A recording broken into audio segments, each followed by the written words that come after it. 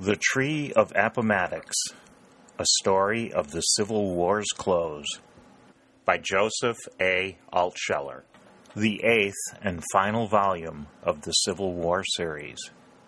Produced by Civil War Audio at civilwar.builtwithflash.com. Read by John Verzes. You can find us on Facebook at Civil War Audio Podcast. Chapter 16, The Closing Days. Within the southern lines and just beyond the range of the northern guns, 2 men sat playing chess. They were elderly, gray, and thin, but never had the faces of the 2 colonels been more defiant.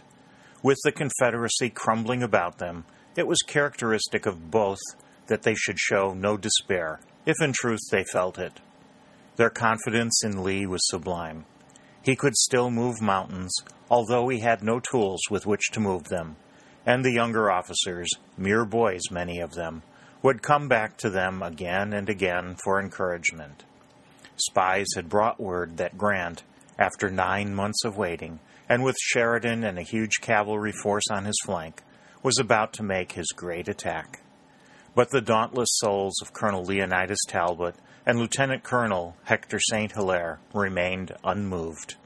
"I'm glad the rains are apparently about to cease, Hector," said Colonel Talbot. "When the ground grows firmer, it will give General Lee a chance to make one of his great circling swoops and rout the Yankee army." "So it will, Leonidas. We've been waiting for it for a long time, but the chance is here at last. We've had enough of the trenches. It's a monotonous life at best. I take your pawn, the one for which I've been lying in ambush more than a month. But that pawn dies in a good cause, Hector. When he fell, he uncovered the path to your remaining knight, as a dozen more moves will show. What is it, Harry?" Harry Kenton, thin but hearty and strong, saluted.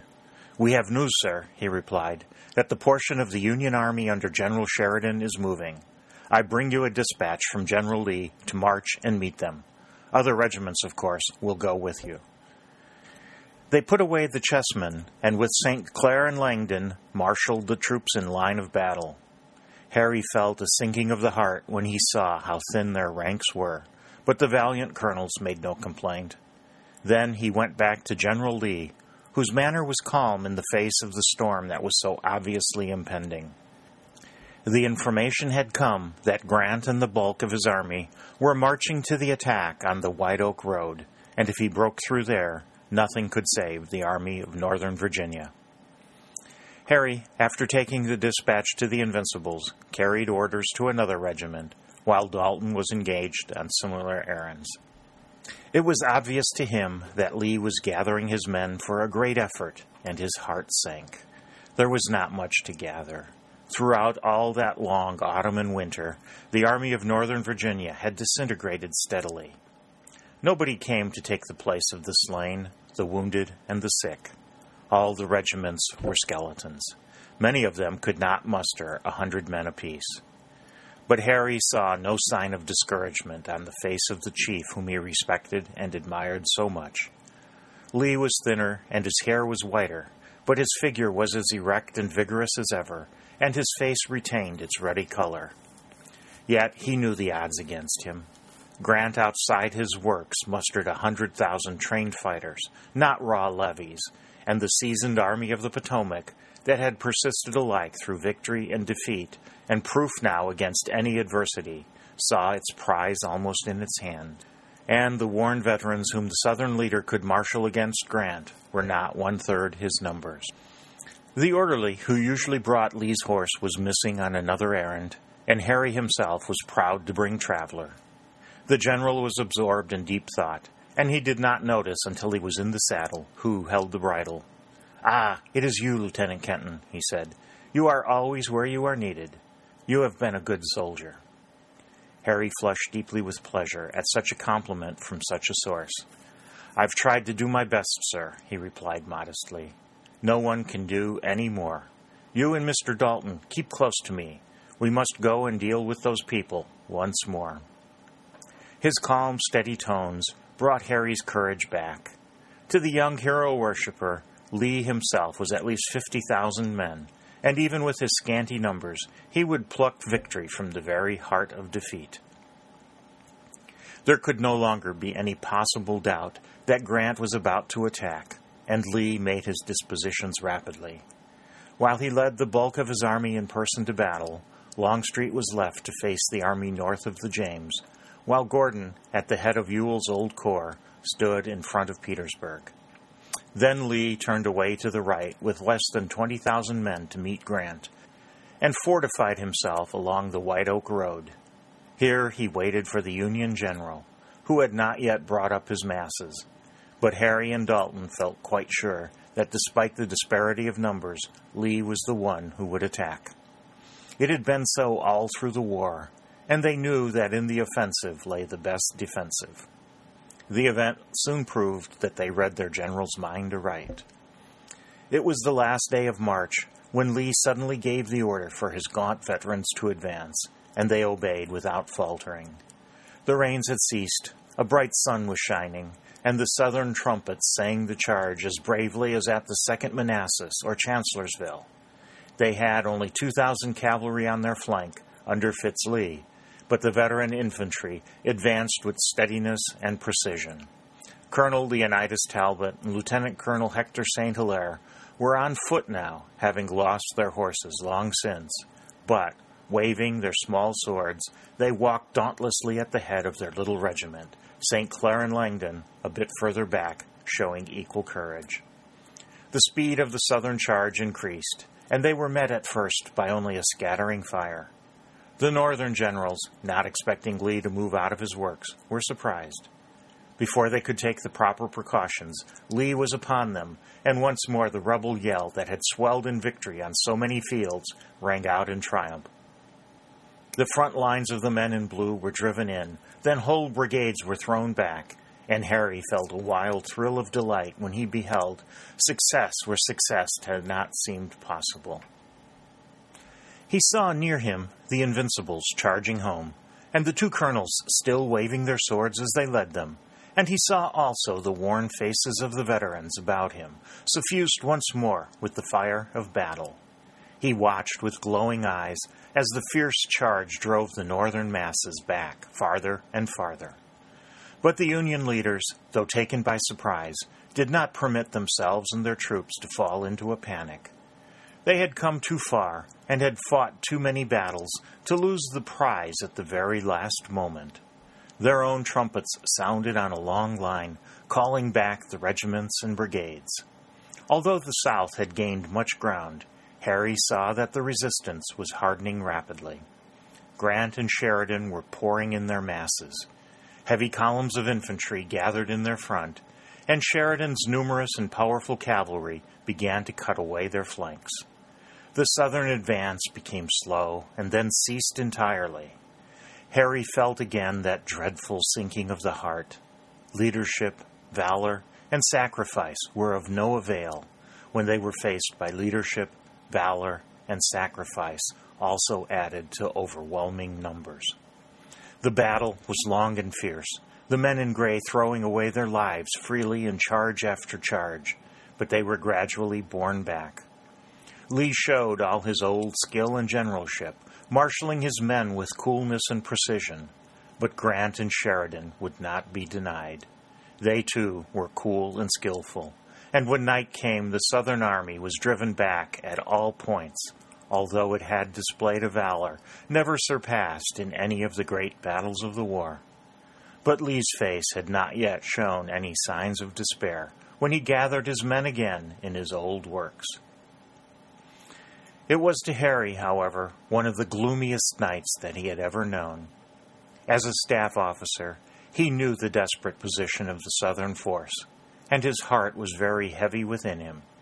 He saw across the swamps and fields the innumerable Northern campfires, and he heard the Northern bugles calling to one another in the dusk. But as the night advanced, and he had duties to do, his courage rose once more. Since their great commander-in-chief was steady and calm, he would try to be so too. The opposing sentinels were very close to one another in the dark, and as usual, they often talked. Harry, as he went on one errand or another, heard them sometimes, but he never interfered, knowing that nothing was to be gained by stopping them. Deep in the night, when he was passing through a small wood very close to the Union lines, a figure rose up before him. It was so dark that he did not know the man at first, but at the second look he recognized him. "Shepard!" he exclaimed. "You're here!" "Yes, Mr. Kenton," replied the spy. "It's Shepard, and you will not try to harm me." "Why should you at such a moment? I am within the Confederate lines for the last time." "So, you mean to give up your trade?" "It's going to give me up. Chance has made you and me antagonists, Mr. Kenton, but our own little war, as well as the great war in which we both fight, is about over. I will not come within the Southern lines again, because there is no need for me to do so. In a few days, there will be no Southern lines. Don't think I'm trying to exult over you, but remember what I told you 4 years ago in Montgomery. The South has made a great and wonderful fight, but it was never possible for her to win.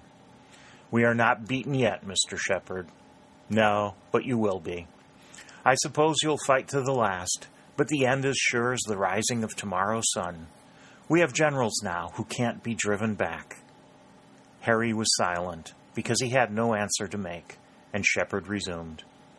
"I'm willing to tell you, Mr. Kenton, that your cousin, Mr. Mason, a captain now, is here with General Sheridan, and he went through today's battle uninjured.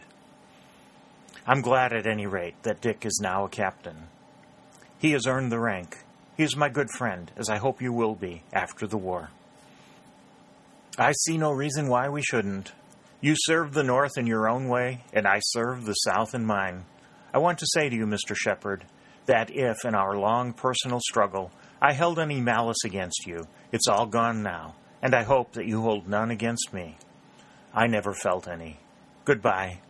"Goodbye."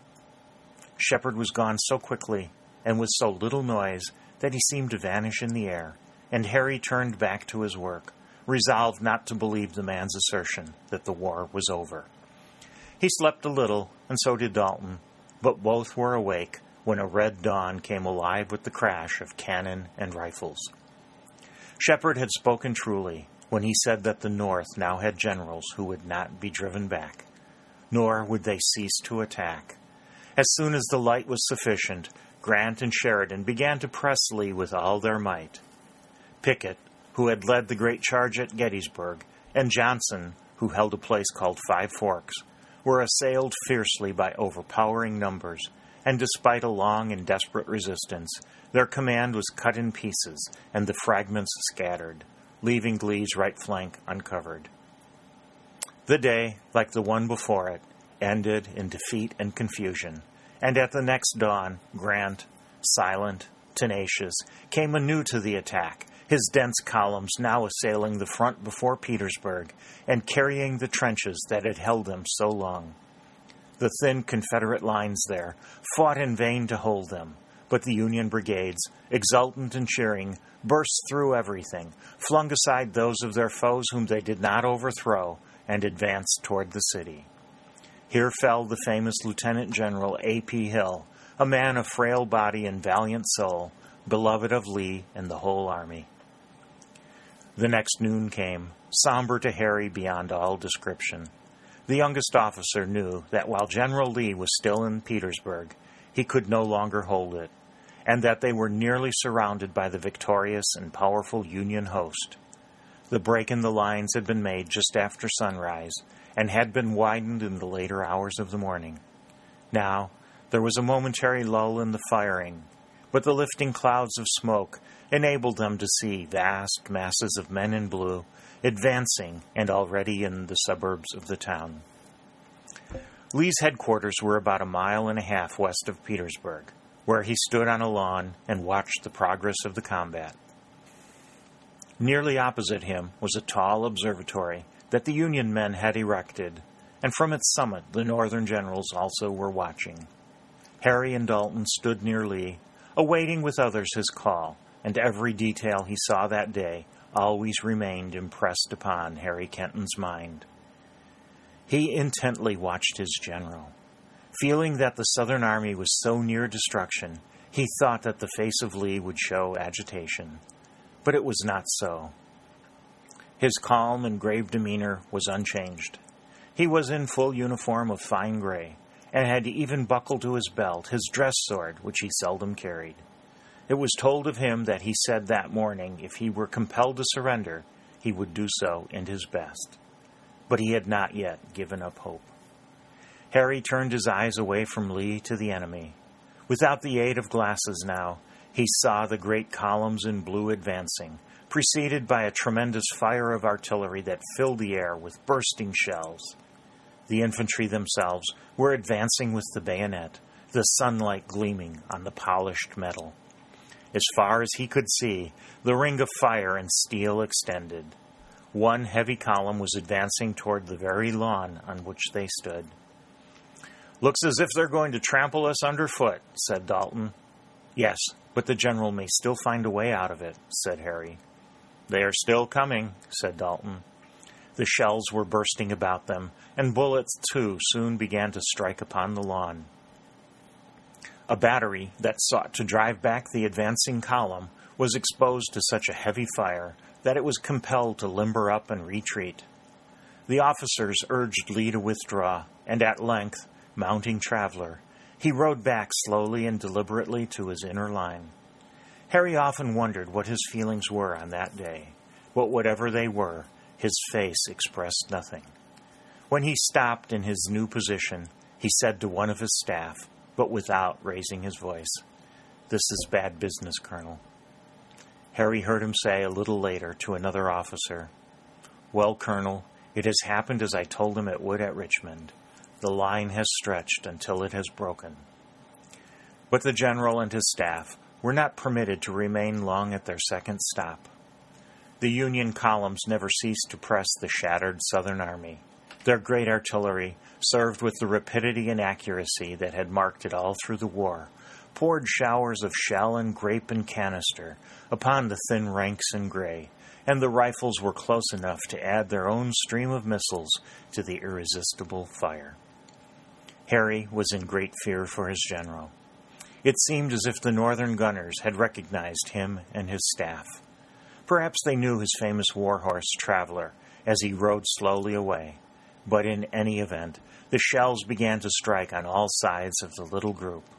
One burst just behind Lee, another killed the horse of an officer close to him, and the bursting fragments inflicted slight wounds upon members of the staff. Lee, for the first time, showed emotion.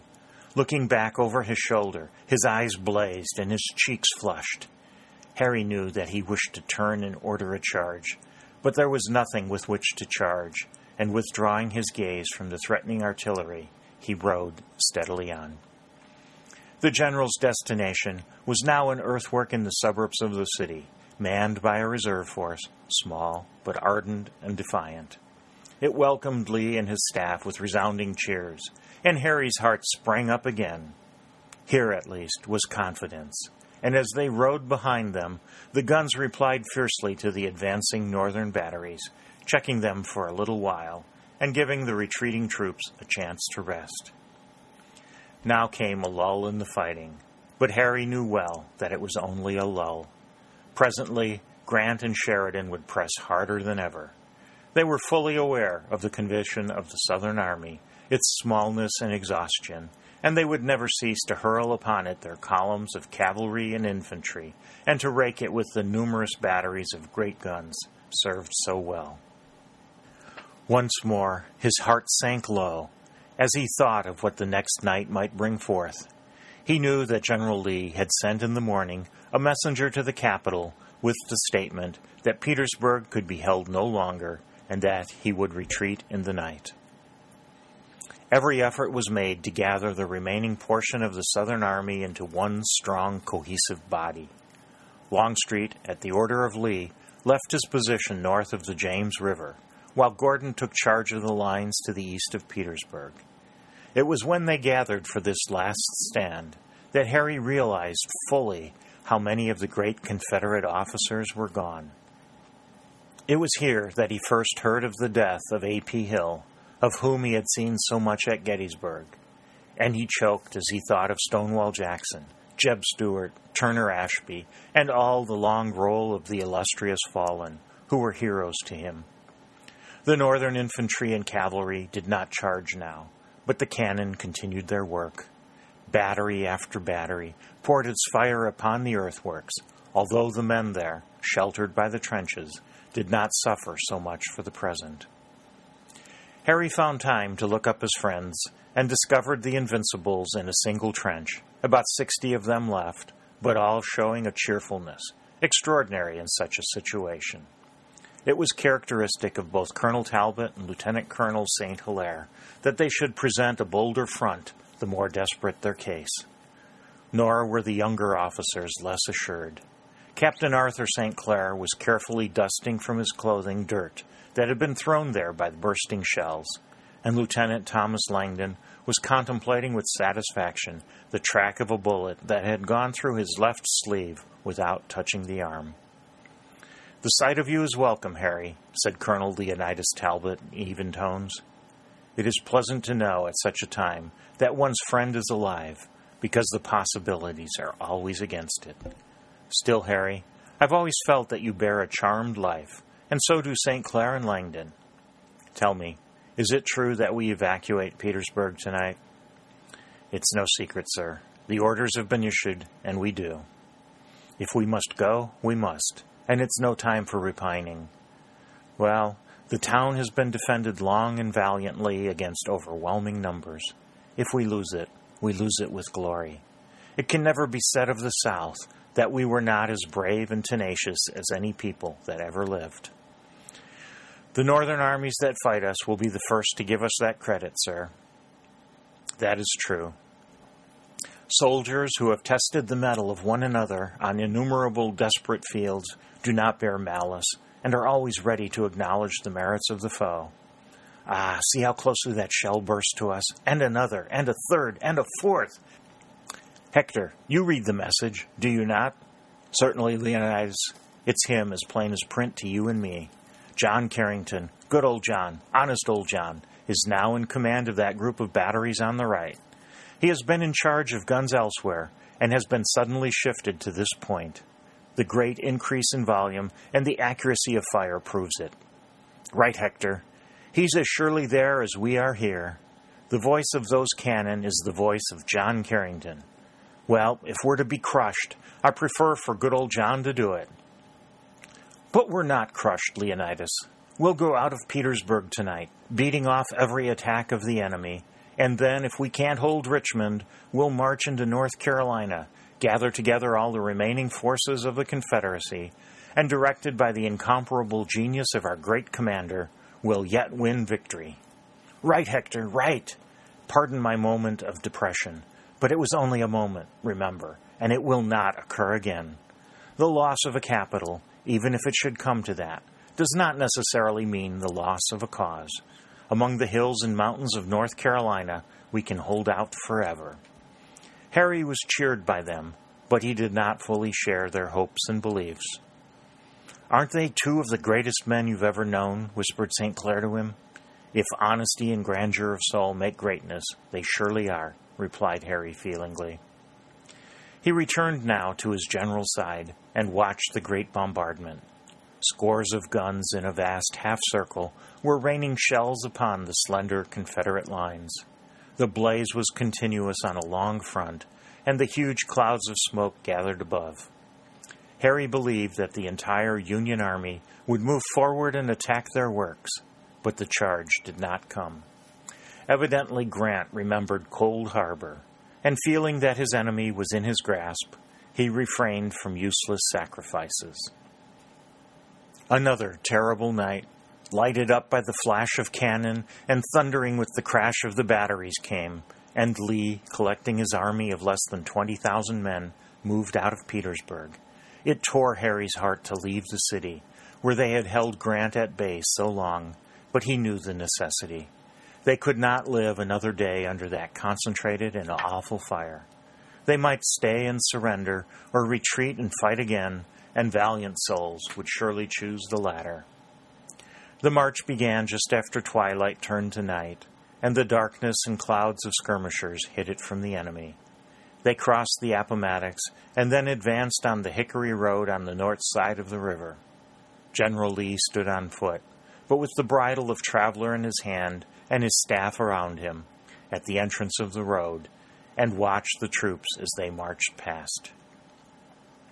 His composure and steadiness seemed to Harry as great as ever, and his voice never broke, as he spoke now and then to the marching men. Nor was the spirit of the men crushed. Again and again they cheered as they saw the strong figure of the grey commander, who had led them so often to victory. Nor were they shaken by the booming of the cannon behind them, nor by the tremendous crashes that marked the explosions of the magazines in Petersburg. When the last soldier had passed, General Lee and his staff mounted their horses and followed the army in the dusk and gloom. Behind them, lofty fires shed a glaring fire over fallen Petersburg.